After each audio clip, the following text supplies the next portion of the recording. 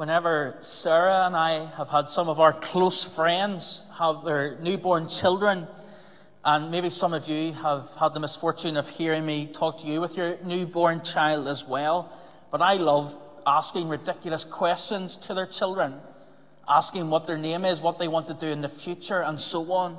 I love introducing myself and then asking the parents some ridiculous questions like, can they not talk yet? When can they start walking? When can they start running and holding a rugby ball? Or can they not read or write yet? And well, so far the answer for 3 months or less is always no. But God willing, one day they will come to know all these things. What their name is, how to spell it, being able to play and know rules, etc., etc. They do not understand yet, but one day they will. They will develop and grow and learn, and in the process of time they will know. And as we look at these verses, Paul prays that the Ephesians would know. Paul constantly prays that they would know God better. That is Paul's prayer, constantly, that they would know God better. Paul is writing to the Ephesians to help them and encourage them, to strengthen their daily walk with Jesus, and to help them in their Christian life and their living. And Paul, he has begun his letter in awesome praise, as we studied last week, praising the Trinity, the Father, the Son, and the Spirit. In verses 3 to 14, he bookends with praise, doesn't he? He begins verse 3 with praise be to the God, and he ends verse 14 to the praise of his glory. So Paul, he follows this magnificent praise that we are chosen by the Father, redeemed by the Son, and secured by the Spirit. And it echoes throughout of praise. And then Paul prays, but as he prays, it is also mingled with praise, because all we can do is be in awe of our God. Paul prays that we would know God better, that our Christian life would be totally anchored in Jesus. And Paul's desire is that is the case for these Ephesians, that they would know God better. So let us look at these verses together. And the first thing I'd like to highlight is Paul's pattern of prayer in verses 15 and 16. Paul is particular when he prays. It sounds like a little bit like a tongue twister there, but Paul begins his prayer off. But before he even prays, Paul hears, doesn't he? What does Paul hear? He says, for this reason. So everything that I've just written in the first 14 verses, ever since I heard about your faith in Jesus and your love for all the saints. That is what Paul hears. And that hearing of that news drives Paul to pray. Paul has been away from Ephesus for a while, but he has heard about their faith, but also their love for all the saints, their love for one another. And it's a really good summary of the Christian faith, that we love Jesus and love each other. Paul has heard of their different lifestyle. He had witnessed it, but they must be continuing on in this distinctive lifestyle. They are living as God's children. It is reflected in their faith in Jesus and their love for each other. Maybe they were loving each other because people were from different backgrounds, ethnicities, or social status. And Paul knows that they should always be growing in their faith, but also with their love with one another. They were accepting each other from different backgrounds. And my really simple question is, Union Road and Lacombe loving? How should we or could we show our love for one another that people would hear about it for Christ's glory? And prayer is clearly an evidence of love. And Paul clearly has love for these people. And Paul, he prays. But how does he pray? Paul gives thanks. Paul gives thanks to God for them because they have been blessed with these wonderful privileges in the first 14 verses. He he says that I have not, in verse 16, I have not stopped giving thanks for you, remembering you in my prayers. Paul's pattern of prayer is that he hears of their Christian walk and he gives thanks for it. And not only does he hear and give thanks, but Paul prays repeatedly. He is constantly praying for them.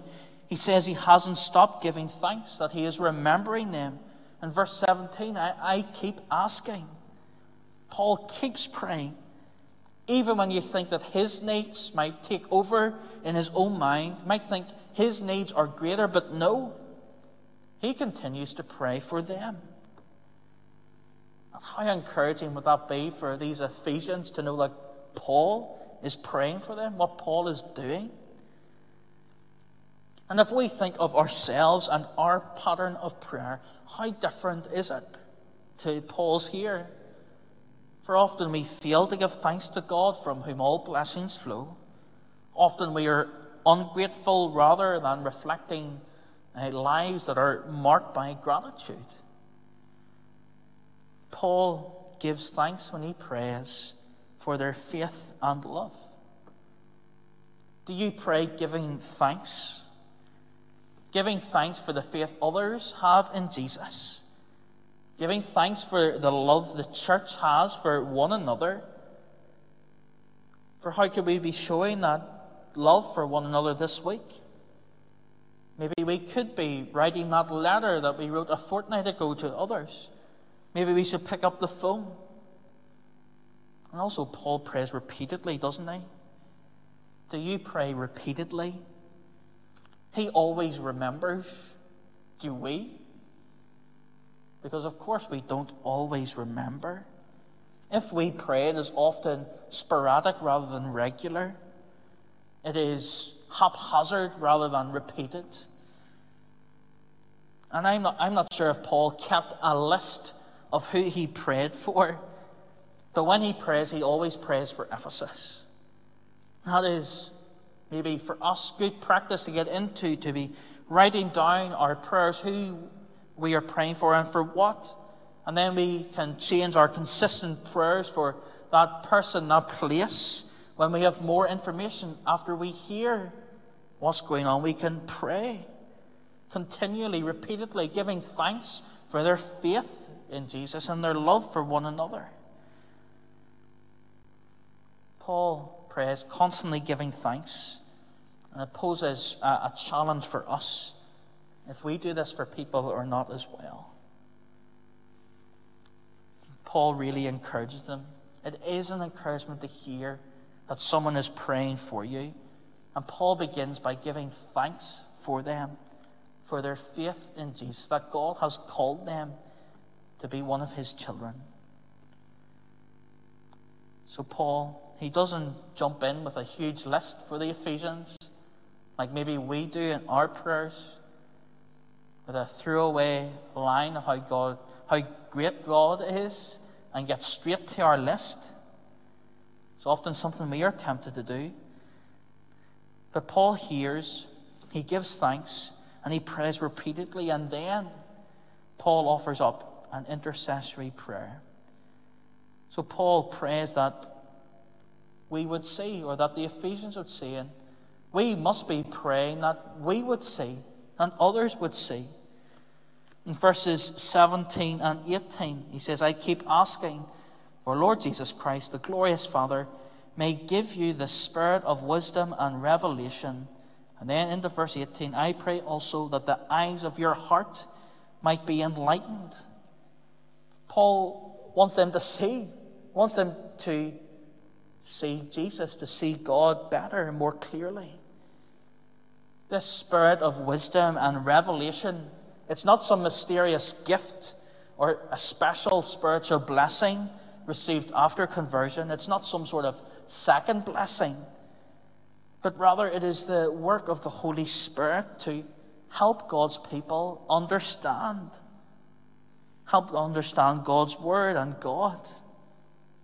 For if you trust Jesus, you possess the Spirit, and he works within our hearts so that we might see, so that we might know that we would know how great our God is, that we might know the depths of our sin and the glory of Christ, and so much more.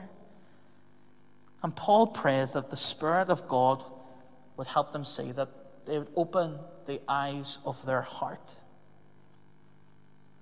See, sometimes before a sermon, we pray a prayer of illumination, asking God to reveal himself to us in his word as we study it. And particularly on a Sunday night, in our prayer meeting, we would pray that often beforehand. And this illumination is what we call God opening our eyes to his word. Because we cannot see the truth of God's words if he doesn't open our eyes. So it's a prayer for now as we study God's word, but also as we engage with God's word ourselves and as we pray for others. Because just as Jesus had to open the eyes of his disciples, God has to open our eyes to his word. In Psalm 119, you can scan through it quickly. I know it is long, but you will see the psalmist repeatedly acknowledging that he needs God's help. In verse 18, he says, "Open my eyes that I may see the wonderful things in your law." And then throughout it, the psalmist asks the Lord to give me understanding, to direct me, to turn me, to teach me. And maybe we don't pray this as often as we should because we think that we are better than we are. We think higher of ourselves than we should. Because we cannot do it ourselves. We cannot save ourselves. We cannot open our eyes ourselves. We are tempted to have an inflated view of ourselves. That we just need to read it and we'll understand it, but we need a humble heart.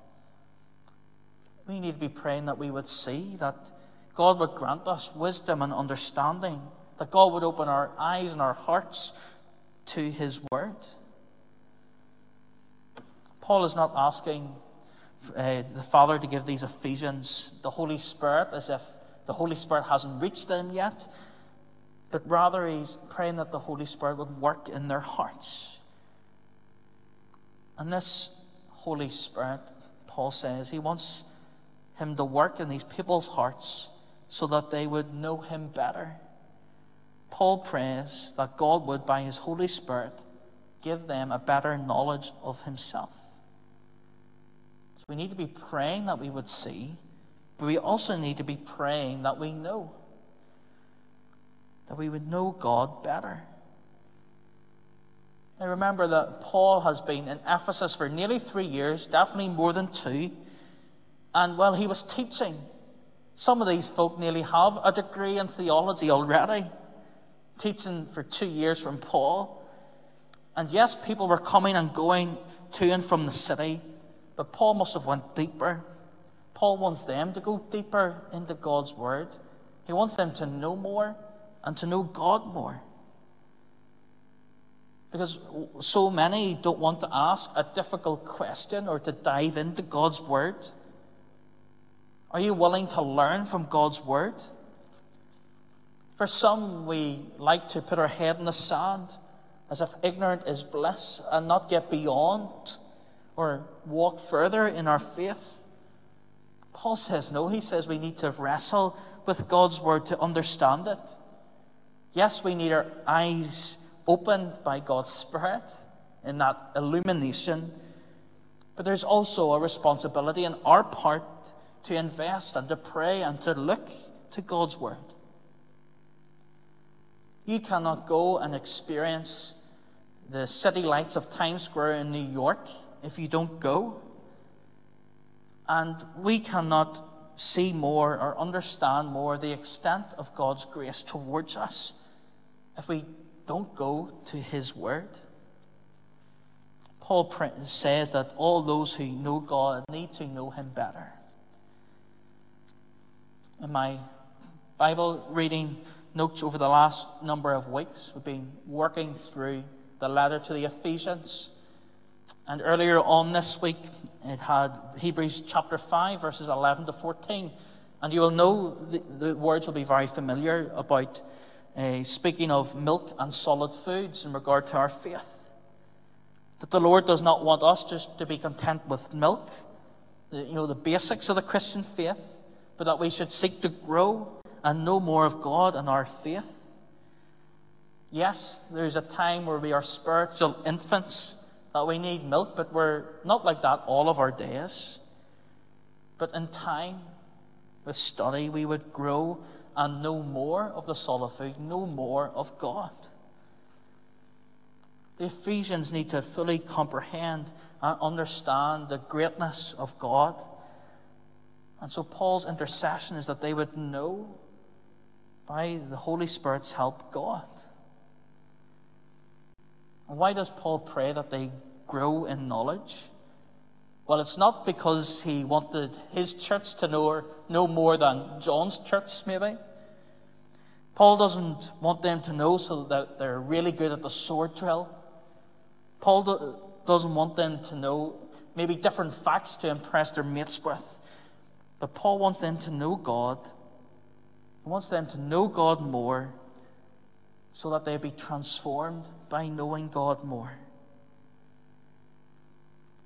But what exactly does Paul pray that they know? You'll see that he highlights 3 things here for us in verses 18 and 19.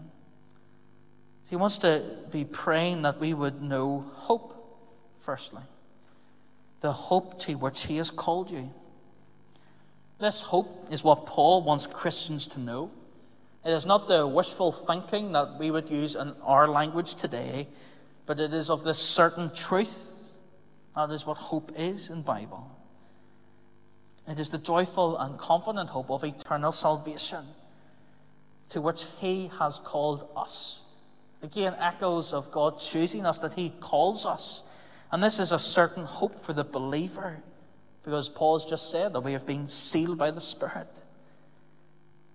So as a consequence, the more we know of this hope, we will be living a life that has a confident hope that is unique to this world. Despite the hardship we face or the threat of COVID-19, we live with a confident hope. God calls us to live a different way of life because of this glorious hope he has called us, this future hope in Jesus. We have a hope outside ourselves of Christ's resurrection power, that Christ will reign over all things. We have an inward confidence through his work on the cross. And Paul prays that we would know this hope more by the power of God's Spirit working in us. You might have heard people say, "Oh, my best days are behind me." Or maybe you're speaking about someone else and you would say that their best days are behind them.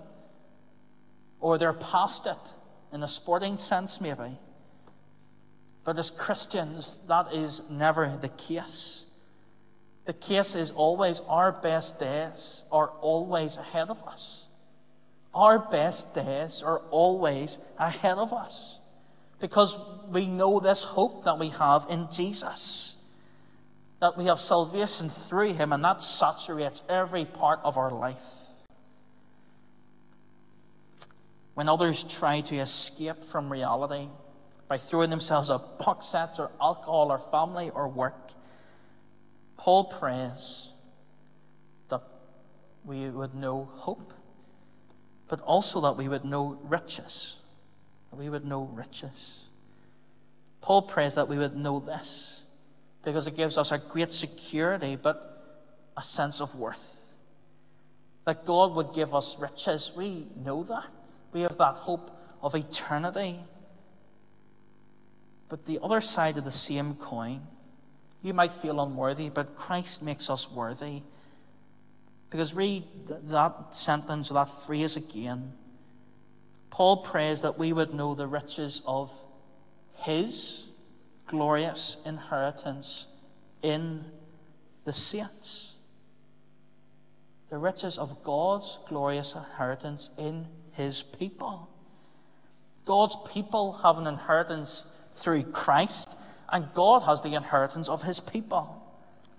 God actually considers us to be his inheritance, his promised blessing to himself.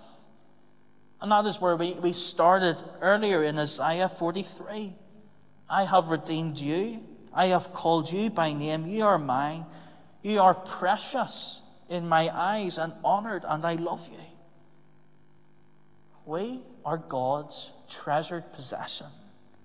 We are God's inheritance. We can look past our own situations, beyond our trials and difficulties, to the riches we have in Christ. That is our hope. But Paul also wants us to know in our hearts this truth, that we are God's treasure. We are God's treasure. We have an incredible value to God. We get glimpses of that in God's Word, maybe in the parables of the lost son, coin, and sheep, but also in Christ's death.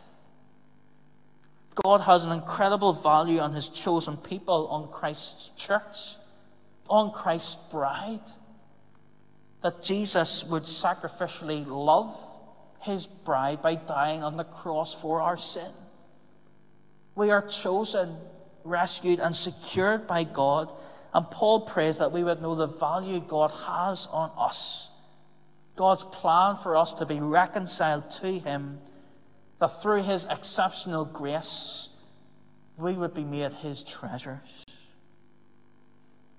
Let me pray for each other. Pray that we would know God treasures us. Whether it be the crown jewels, which are always kept secure in the Tower of London, unless it's guarded by Johnny English, or Fort Knox, where the United States keeps all the gold. They are secure. They are safe.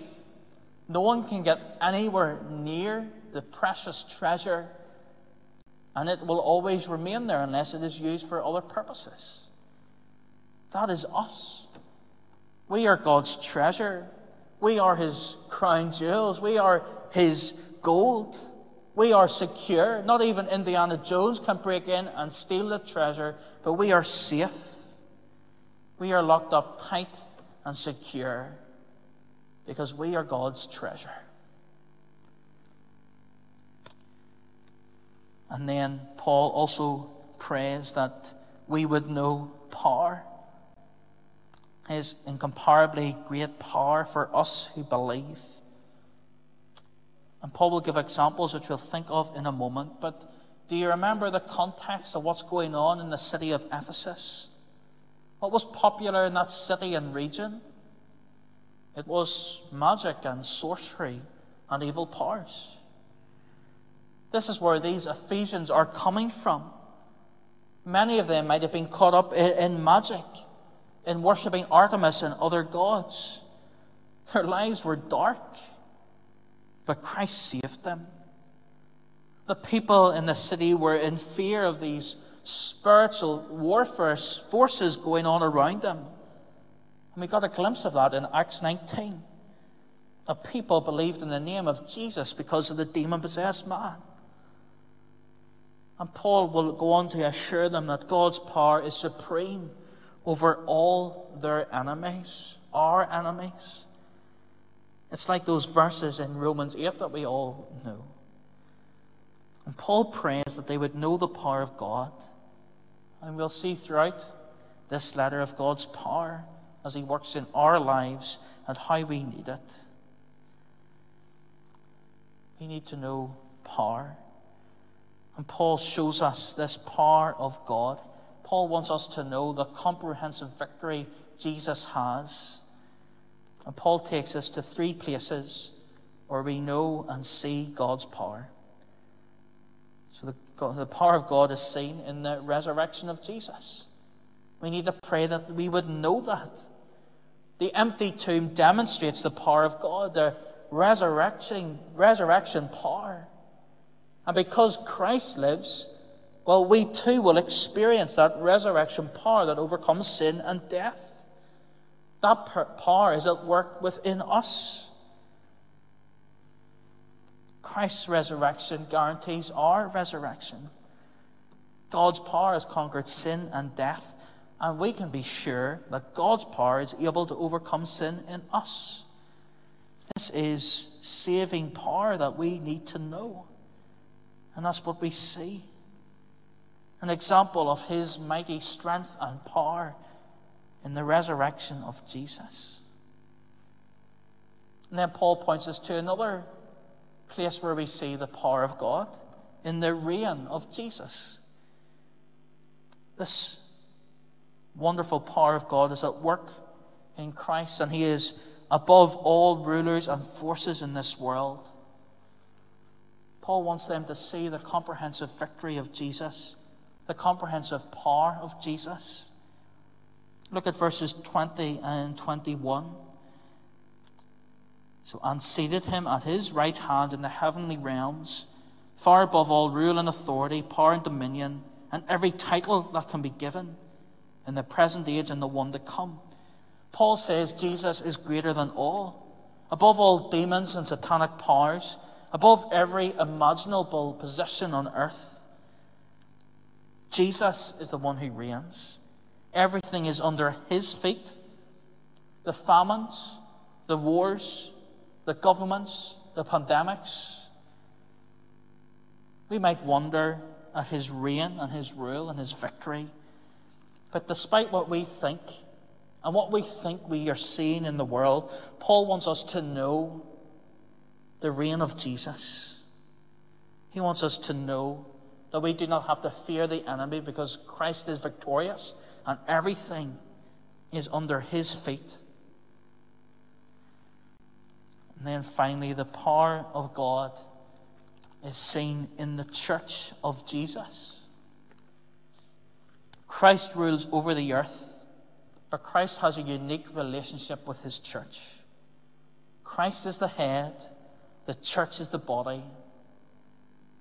And we have maybe these confusing words that the church is the fullness of him. Jesus is changing the world for good, for the good of his church and through his church. He is filling his church so that his purposes would be accomplished through mission, for example.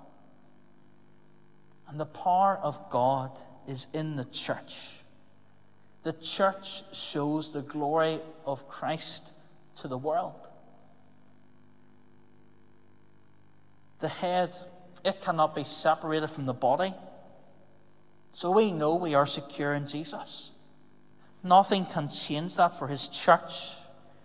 For the power of God that raised Christ from the dead, the power of God as he rules over all things, including his church, we know that he brings people to enjoy him forever. The church complements Christ. How amazing is that what is a head without its body, and what is a body without a head? It's nothing. Christ wants his church. How much does Christ love his church? That without his people, it's almost as if something is missing. That is how much Jesus loves us. For what is a groom without his bride? That is Christ and the church. We need to pray that we would know God better, that we would know his power, that we would know his riches, and we would know the hope. Gary Miller says this about knowing God. So knowing God is not a warm, fuzzy feeling when we close our eyes or sing particular songs. It is a soaring reality that encompasses every part of our minds and hearts, so that we know and share in and delight in God's love. That is why Paul wanted them to know God better, that they might delight in God's love, that they might know they are treasured and that Jesus is their Savior. And to know God, we need to be in Jesus so that the Spirit will open our eyes. Paul has a magnificent prayer here, one that we should be maybe using before we open our Bibles or before we come to worship. And we see reflected in it that we do not pray for even each other as we should. We often only pray in specific crises and response and problems, and that is right and good to do so, but we also need to be continually and purposefully praying, praising God for the faith we have in Jesus, for the faith of the saints, for each other's faith, and praying that we would be growing spiritually. So let us be thankful and regular in our prayers for each other. Why not spend a moment praying with each other, giving thanks for the faith of the saints, for the church, those missionaries we know. Let our love for one another be known. Let us show our love. Let us pray and give thanks for one another. Let us send a letter. Let us make a phone call. Pray over the phone with one another. Send someone a text. Let us show love that people might hear it, not as a one-off token, but repeatedly, all that Christ's glory and power might be shown through his church. Let us respond to God's word, and let us pray together.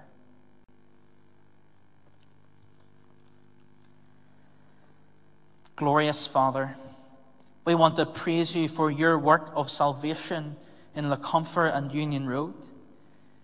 We give thanks for the Christians in our church family, those who are in their baby steps of faith, to those who are experienced walkers with Jesus, for those who are young in age, yet have a strong desire in their hearts to learn about Jesus and to love him more, to our older members who are being comforted by your Spirit. Glorious Father, we give thanks for their faith in the Lord Jesus. We praise you that they have been called by you, that they are yours, and they are treasured by you. And Father, we give thanks for the love we have for one another, even in these days in a very practical way, in serving one another. But Father, help us to love each other more, to get beyond just acts of service, but for each of us to have an expression of love towards one another. And we pray that as we study, that the Holy Spirit would open our eyes so that we would know you better. And we pray also that you would open unbelievers' eyes so they would know the glorious hope we have in Jesus. And Father, we thank you for answered prayer over the years, for opening unbelievers' eyes so that they would believe. And Father, we give thanks for what we have heard this week.